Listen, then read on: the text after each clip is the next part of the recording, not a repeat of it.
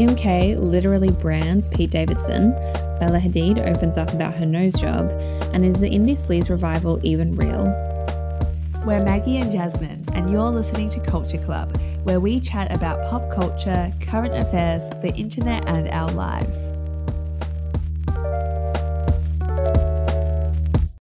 We acknowledge that the Wurundjeri Woiwurrung people are the traditional custodians of this land we are on today. We'd like to pay our respects to elders past, present, and emerging. We'd also like to celebrate the rich history of culture and storytelling that we can all learn from. Always was, always will be Aboriginal land.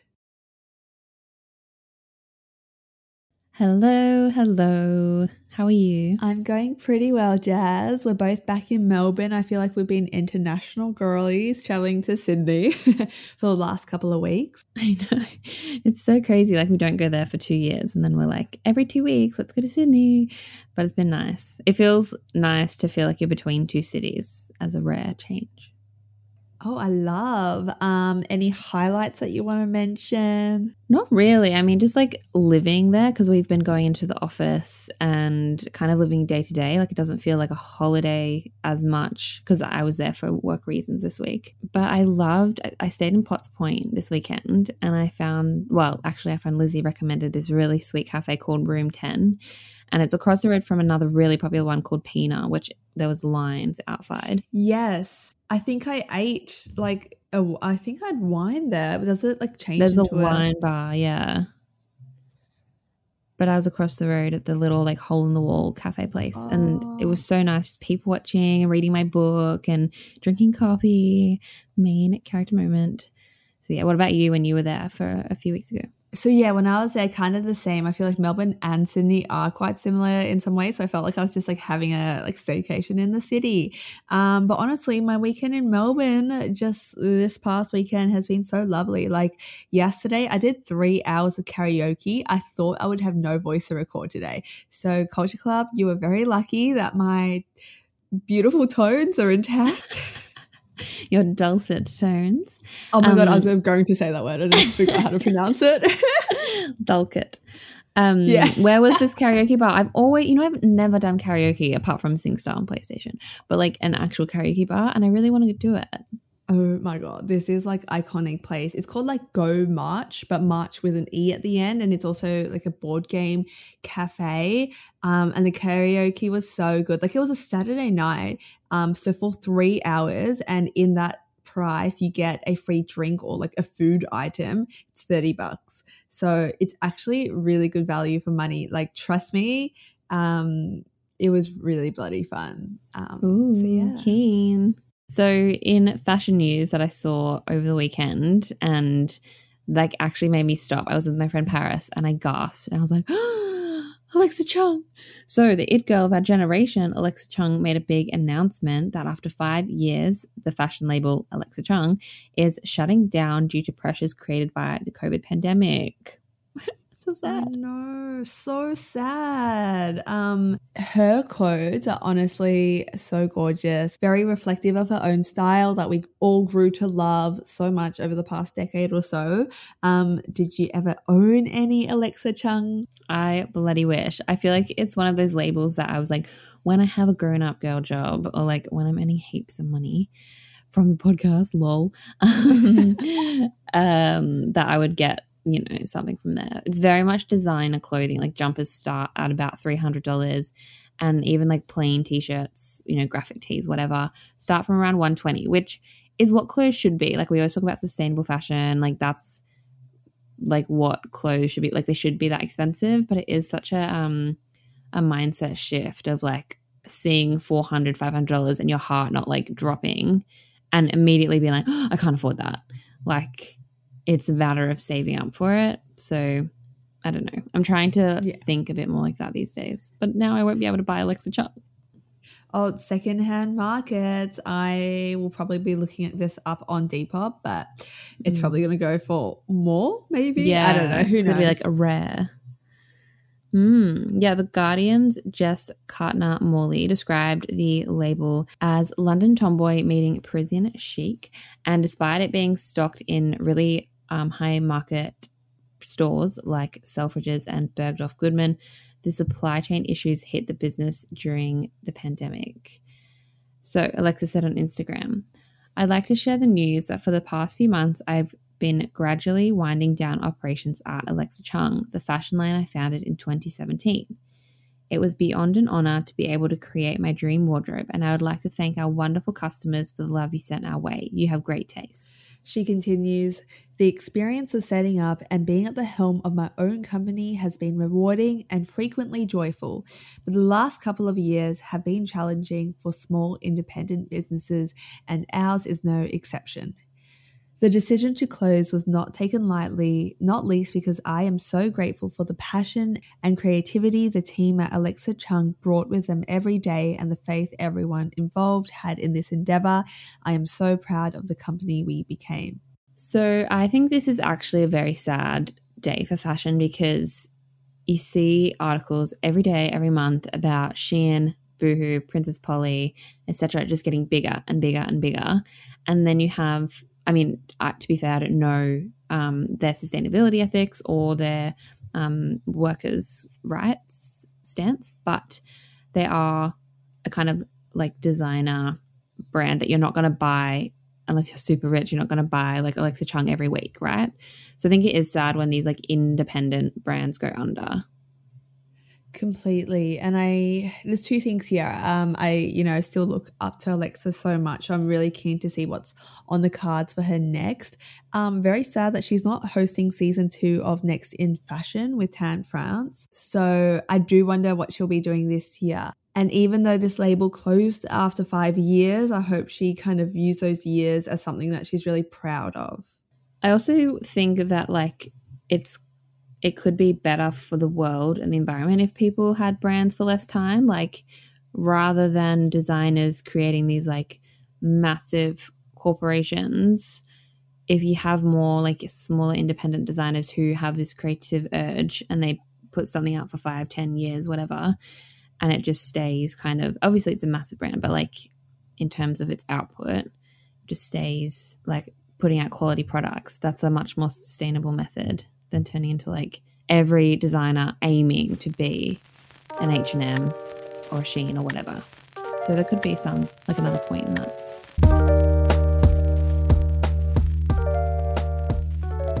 It's been 2 weeks since one of our usual pop culture segments. Last week, of course, we had a lovely interview with Wendy Seifert, who is incredible. And if you haven't, you must listen to the episode. But because of our little hiatus, it means we're so behind on Kardashian news. And this week has been no exception. So I want to talk about Kim going on the last season of The Ellen Show. Seriously, when will this show end? But she revealed that Pete has not just gotten tattoos in Kim's honor, but also a literal branding. And branding, you're like, oh, something is branded, like, you know, he's gotten a brand of Kim. No, a literal branding like they do to pigs and cows in farms. So awful. But it's where, you know, you get like iron or something and it's literally like seared into your skin, like burnt into your skin. Stop. So it's permanent. The pic of the Kim branding was actually first spotted when Pete and Kanye's beefing text got leaked. Don't have time to get into all of that. Basically, Pete was saying like, come on, let's just talk this out, man to man. And Kanye was like, stop it. And Pete was like, I'm in bed with your wife. That whole thing. So Kim says to Ellen that Pete is currently in the process of getting rid of his arm and neck tattoos, which is a very long process for Pete, and that Pete wanted something that he can't get rid of. He was like, I don't want to be able to get rid of it or to cover it up. I just wanted it like there as a scar on me. Interesting. He also just has some straight up Kimmy tats. Yeah, I mean, they have not been dating for that long. And having to have multiple tattoos of a person you're dating is so wild. But I mean, Kim K acknowledged that, but she's like, oh, that's like what tattoo people do, you know, like they tattoo of like moments in their life. But she also mentioned one that's actually super cute. And it says, my girl is a lawyer. That's kind of cute. That is very, very cute. Yeah, so better step it up, Tom. Get a branding of Maggie on your neck. No, he made a joke. He was literally like, yeah, I'll get one that says, my girl is a journalist. Cute. It's not as cute. and it's a lot longer than the word lawyer. So Kim and Pete also went official on Instagram this week, only a day after her infamous "No one wants to work" rant on the set of Vanity Fair magazine. So you've probably heard this iconic sound on TikTok, on Instagram, wherever, where Kim, Chloe, Courtney, and Chris spoke about their businesses and shared advice for other women. Kim iconically says, I have the best advice for women in business. Get your fucking ass up and work. It seems like nobody wants to work these days. That's so true. You have to surround yourself with people that want to work. Have a good work environment where everyone loves what they do because you have one life. No toxic work environments, and show up and do the work. Of course, this quote was immediately memeified. We've all seen the TikToks, but it also brought up some very scathing and interesting tweets. Jessica DeFino, who is a beauty critic and creator of the Unpublishable newsletter, was one of them. And Jessica said, I was an editor on the Kardashian apps in 2015 in LA, worked days, nights, and weekends. Only could afford groceries from the 99 cents only store. Called out sick more than once because I couldn't put gas in my car to get to the office and was reprimanded for freelancing on the side. Kim, you want to talk about toxic work environments?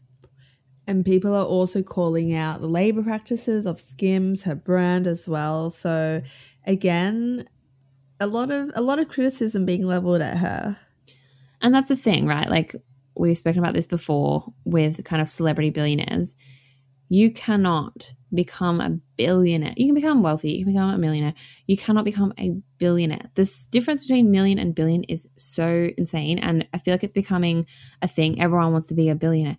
To be a billionaire, you have to exploit people. You physically cannot make that amount of money unless you're exploiting, one, the earth, two, like you're not paying your workers properly. You'll have hundreds or thousands of employees that you're underpaying. Like this money has to come from somewhere. And if you're not like paying people correctly, obviously that's going to go to you. Also, I saw this crazy TikTok. Oh my God, I need to find it. Yes. About Kris Jenner like owns a church in LA. Oh my God, yes. Did you see that? And apparently like that's where they're getting like they're putting all their tax through this church because I don't know, the church isn't taxed. And yeah, so like all the kids' names are like in this church. How fucked is that? I mean, that's not fact checked, so I don't know. Yeah, and for the church, they have this like monthly membership fee of $1,000, which is quite wild. Definitely a tax haven thing. So as we've just like mentioned 5 mini news stories, almost every single day there was something new about Kim K. So we can guess that these are calculated PR moves and you know, she's such an intelligent woman, but more than that, I think she's also very funny. Like I think very much to her SNL skits when I am like reading these news like articles and stuff like that. And yeah, I'm just wondering why she feels like she has to make these like controversial statements like this work one, right, to get attention, because she's getting attention anyway. Like why is she, I guess, I don't want to say stooping this low, but maybe stooping this low? Yeah, so true. And everyone was like, the Pete photos in the hallway were put up like the day or two after the "no one wants to work" comments. And so everyone was like, well, that's used as a distraction. And they obviously have their new Kardashian show being released very soon. I feel like Kim was having a moment, like leaving Kanye, like single woman, you know, dating this hot young guy in Hollywood, being a lawyer. And I feel like people were changing their perception of her a lot. Like she was becoming in a different era. And then she said those work things and it's like you're right back to kind of like a capitalist billionaire girl boss, which we were kind of seeing a more relatable side of her. Like, why did she, if that was calculated to get people to watch a show, like I don't think she should have done that or said that. Yeah, this is what I mean, because I think like we project a lot onto her because at the end of the day, she is this like capitalist reality TV star. That's like literally at the crux of who she is/was, but I feel like we root for her when she gets her law degree. We're cheering, we're talking about it as well. Like, we're not just here for the bad or sensationalized news stories. But who knows? Maybe we're not her target audience. Like, maybe this is her core audience. True. Oh my God, does she still have an app? Remember the game Kim Kardashian, like Hollywood or something? I don't know. Let's check. Kim Kardashian on that. Yes. Kim Kardashian Hollywood. Oh, there's a Kendall and Kylie adventure. No, there's just the one Kim one. That looks fun. I know. I love games like that. So Kanye West has also been in the news cycle this week. He actually got shadow banned from Instagram for a little while. His account is still active. It just says no posts yet. I think he's kind of gone a bit quiet, which is probably for the best, to be honest. But I read this really interesting piece by Inai Kimonobo, which is titled, "What Should We Do About Kanye West? Maybe Nothing," for Refinery 29. And it is a very, very great essay, like a long form essay on kind of how Kanye got to this place and what we as society, I guess, should do about it. And yeah, just really humanizes him a lot, which I feel like not much of the media has been doing lately. So just want to read a little bit out now as well. Keeping him on a pedestal as the voice of the people, or even just as a tool for entertainment, only affirms his misbehavior and also further stigmatizes and villainizes others dealing with bipolar disorder. We're stuck between a rock and a hard place. Casting West out would be painful, but keeping him close would hurt us even more. They continue, "In a perfect world, maybe we, the public he so desperately wants to impress, and the ones that are still clinging to the man who used to impress us, could help West get back on track. But that's simply not our job or even within the scope of our ability as people who once looked up to him. It's his.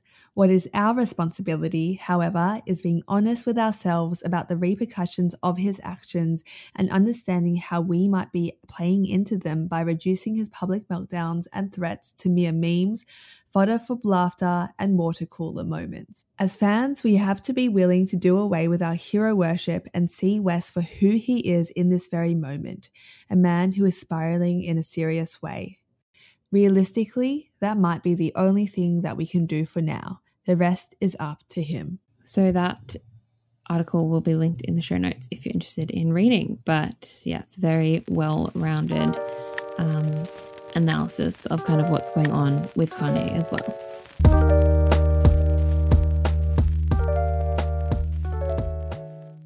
Bella Hadid was the cover star for April's edition of US Vogue.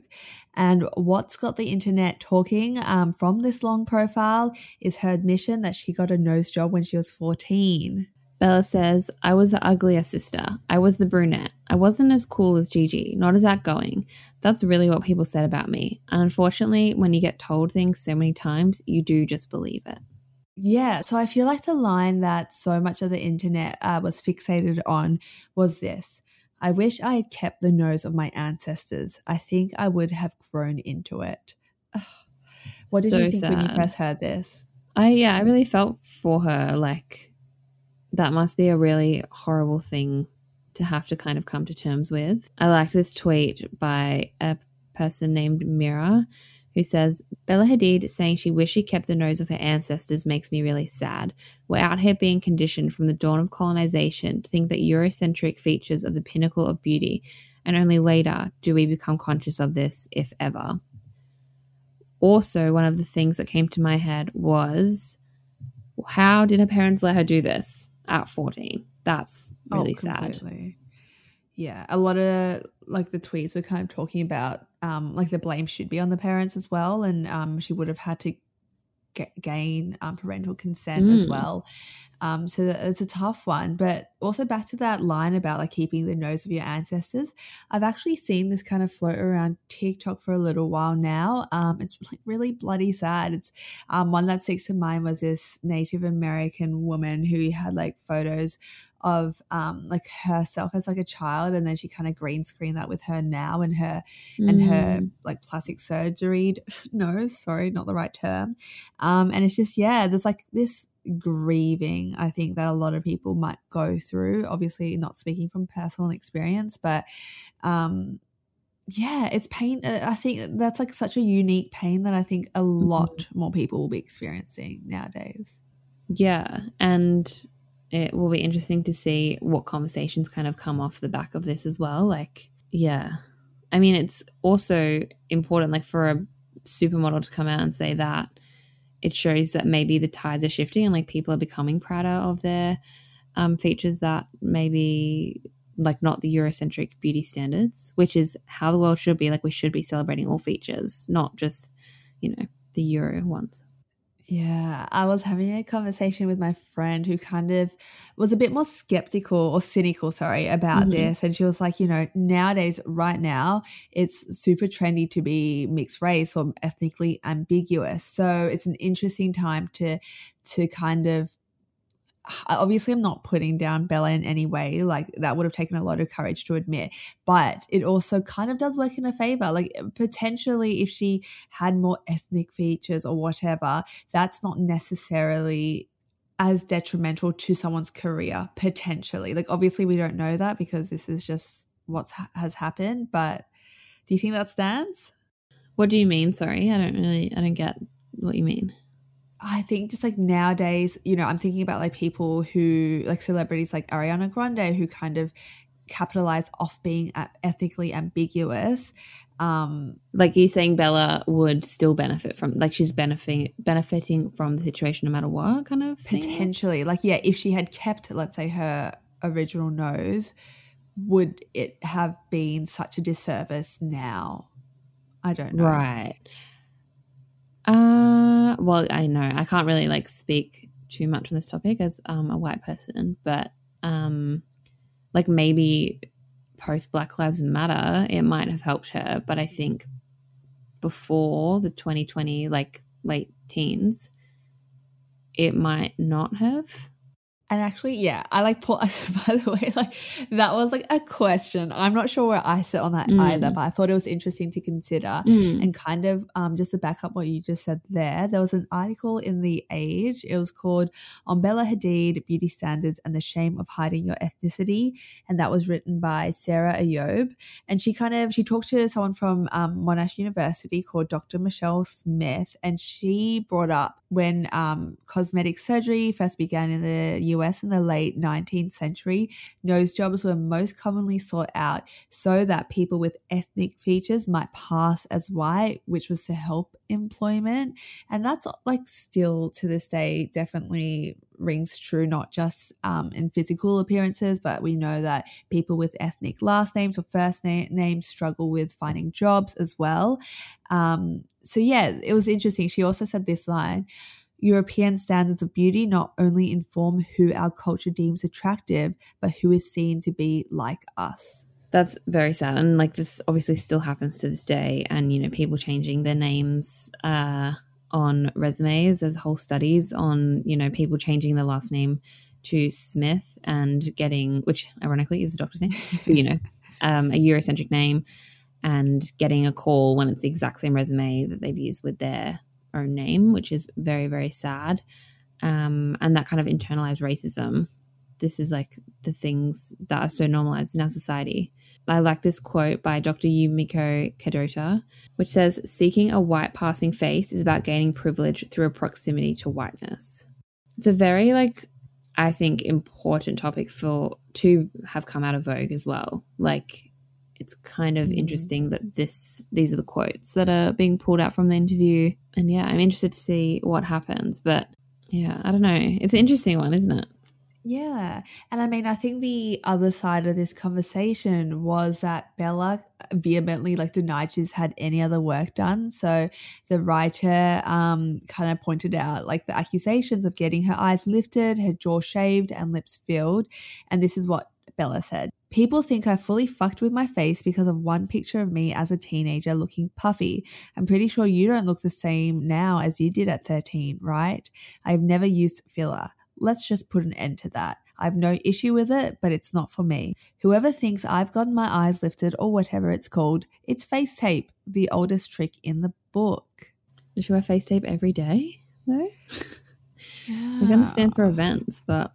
I really like this tweet that I saw kind of about this, and it says, Bella Hadid admitted to getting a nose job at 14, but proceeded to say she didn't get anything else done. It's dangerous to project false realities to impressionable fans. Either tell the truth or nothing at all. I barely know one celebrity without filler in the industry. I don't know, but they are like a beautiful family as well. Like maybe it is genetics, but I don't know. I know, but it's like you deny getting anything done like for so long, and now you come out and you say you've got your nose job. Like, how do we know we can like trust that? But I feel like it's obvious that she got a nose job, but the other things might not be so obvious. Like that could be so easily disproven as well. Like if her medical records ever got leaked, it would be so obvious it's a lie. I mean, like, when do people's medical records get leaked? Not that often. But, like, if anyone ever came out, if Vogue was like, not Vogue, if a tabloid was like, I'll pay you $50,000 if you tell me Bella Hadid's, like, plastic surgery record and someone leaked it, like, that could really, like, ruin her reputation as well. So I'm kind of like, why, what does she gain? Well, she gains kind of that I'm a natural beauty thing by lying, but she could lose a lot more by being proved she's lying.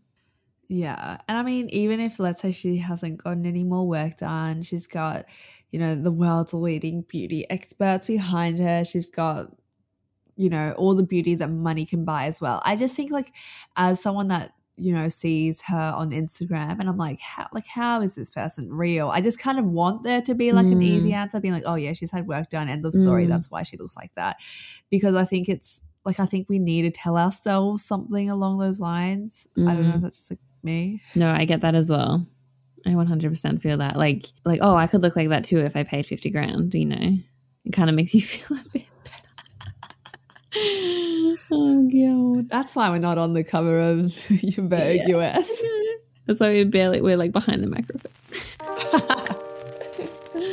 We have a face for radio. We have a face for podcasts.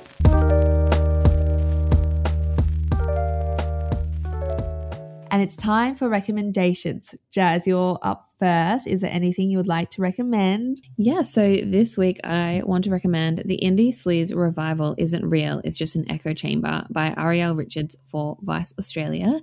So Arielle is our colleague, literally sits behind us in the Melbourne office, and I really love this piece. It definitely got me thinking, and also thinking about what I've been contributing to this conversation. We spoke about the comeback of a certain 2000 to 2010 style a few weeks back as the internet excitedly spoke about the return of twee and indie sleaze. But as the weeks have gone on, it seems that this triumphant return has only been in digital spaces, which causes us and Arielle to ask, is indie sleaze actually having a revival? So the article details why millennials specifically might be excitedly wanting the era back.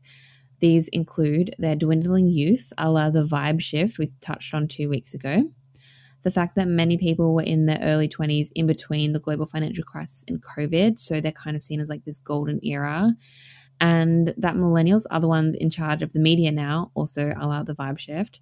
So the kind of trend has spread like wildfire because we're all just like so nostalgic, and also COVID has kind of fueled our nostalgia about, you know, years gone by. So it's a great article that goes against the grain of what pretty much every other publication and podcast, including our own, have been saying. And we loved it so much, just wanted to read a bit out now.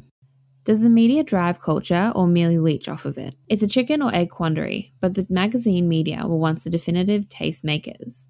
In a time not too long ago, fashion, music, lifestyle, and culture outlets played a huge part in creating stars and propelling trends, icons, and brands to the forefront. That was then. Now there is TikTok. Numerous outlets claim the revival of indie sleaze without pointing to any real evidence or discourse other than this TikToker says so. And digital media today is run mostly by millennials, and it's this confluence of virality and nostalgia that has effectively magicked the indie sleaze revival into existence. But people still dress like it's 2012. They always have. Many people haven't even evolved past that era, still clinging to skinny jeans and slouchy beanies, reminiscing on good old days. Most millennials were young adults then, experiencing the high peaks of their 20s, and now, looking back, pushing 30, times probably seem great in that sepia-tinted hindsight. In the same vein, it's easier to jump on the indie sleaze bandwagon than question why we're revisiting eras from less than a decade ago. Could it be that we turn to nostalgia in times of duress? Could the hedonistic tendencies of 2008 to 12 have been born as an entire generation of young adults came of age during a global financial crisis? And could we be returning to the same hedonistic party culture now as yet another generation of adults comes of age during a once-in-a-century pandemic? Discussing indie sleaze as a monolith is easy, but it's lazy. Indie sleaze isn't making a comeback. It's become little more than a caricature of an era created by a bunch of overworked millennials trolling Instagram, TikTok, and Google in a bid to provide the winning take on something that isn't really happening. That last line is so scathing. Well done, Ari. Such a fab piece, like such a great in-depth kind of analysis at what was going on. I have a question though to kind of just spice it up. Mm-hmm. Do you think now where, you know, internet discourse makes up a massive chunk of pop culture, that there is space for trends that purely live online? Like, is it possible for this indie sleaze renaissance to just happen in cultural conversations and, you know, on TikTok and blah, blah, blah, blah? Like, does it make it less real, or is there space for it? Because I agree that it's probably not happening in the real world, but does that mean it's not happening at all? You know what this is, Maggie? This is the beginning of the metaverse. You're like, is this legit now because it's all online? I mean, this conversation's been happening for kind of like 20 years, but like, I know what you mean about that, like these kind of cultural trends. I was thinking recently about our jobs and the podcasts and stuff, and like how quickly things move. Like, you listen to a podcast from 3 weeks ago and it feels like it was 3 years ago, because like things are happening so quickly, and we like talk about these trends for literally a week and they spike and then they go away. I do feel like this indie sleaze thing has hung around for longer than other internet kind of discourses. But yeah, I think there is some merit in that, like that things can only exist online and we can enjoy them online. And what have you been reading, watching, listening to as well this week? Yeah, I've also got an article, but it's half an article, half a TV show recommendation. And it is with a heavy heart that I want to share that Netflix's The Baby-Sitters Club has been cancelled. I've recommended the show on here before, which is of course based on the books by Anne M. Martin. And the TV show was super sweet, endearing, and it was made for preteen audiences. But I am really sad that it's ended, because I don't think anything really filled that niche. So yeah, the article I do want to recommend is called The Baby-Sitters Club Wasn't Enough for Netflix Anymore, and that was written by Catherine Van Ardendonk for Vulture. And this was an interview with its creator, Rachel Shukert, and it really gave interesting insight into the powerhouse that is Netflix, and how they kind of create shows and cancel shows and all that kind of backstage stuff. Yeah, it's been really interesting to see, because Netflix recently have been copying a lot of slack online, especially on Twitter, for their like raised prices and dropping titles. So it is interesting to see this article kind of be against it too. I think that's so brave what Netflix are doing in terms of like upping the prices, being like, you can't share your password with other people. Like, Netflix is definitely third on my streaming services, kind of like my go-to. I barely watch anything on Netflix anymore. Mm-hmm. So interesting that they are doing this in this moment. But anyway, back to your recommendation. Yeah, I know. I think I'm cancelling mine, at least for the moment. But yeah, so The Baby-Sitters Club, apparently like the 2 seasons were widely critically acclaimed. They also nabbed a handful of industry awards, and according to the creator, the viewership actually exceeded Netflix's expectations. But anyway, some of her quotes that she gave, Rachel, in this interview were just so striking, because I think, you know, this age of being a preteen, not yet a teenager for a girl, is so overlooked. Anyway, I want to read out some of the piece. People are extremely uncomfortable with this period in girls' lives. It seems to be the time of life that girls lose faith in themselves, and I think it's because they don't see representation of where they're actually at. Girls are expected to go straight from Doc McStuffins to Euphoria. There's something about stories geared to this age that always felt like hindsight from adults as opposed to what it actually feels like to be that age. What we could do with the Babysitters Club was make the girls as smart and interesting and mature as girls are without making it all about how other people see them. It's about how they see themselves. I think female audiences are trained to not take their own stories as seriously. Stuff men were obsessed with when they were 9 is treated like Hamlet. How many Spider-Man movies are there? How many Star Wars? They tell it over and over again from different perspectives. That's all fine, obviously, but what if someone treated something for girls that seriously, even with a fraction of the money? That's actually made me tear up. That is so true. And I feel like so many of the stories that, we were kind of like, this is the hot new thing when we were younger and children and preteens, etc., was for boys. Like, you're making me think so much about that. Wow. Now I'm sad that Oh no. Babysitters Club shouldn't end. It really shouldn't. But to be fair, for Australian audiences, you might have been before your time, but the elder Gen Zers will remember the Sleepover Club, which was on, I think it was ABC, and had like Caitlin Stacey in it. And it was like this, group of preteens, I think they were like 12, 13, who'd have sleepovers at each other's house. And there was like a boy they had a crush on or whatever it was. And that was a really lovely show. But yeah, so true. I haven't watched Babysitters Club, but I hope that there's something else out there for the girls. I know. I hope this sets a precedent as well. And people were saying that this had such a loyal fan base. So I hope, that these preteens are going to grow up to be opinionated young women like us. And I'm very excited, I guess, for the next generation then. There's got to be more. On that wholesome note, that's all we have time for today. But thanks for listening as always. If you've enjoyed, please give us a little rate and review on Apple or Spotify or whatever. And otherwise, we'll see you on the internet. Bye. Bye.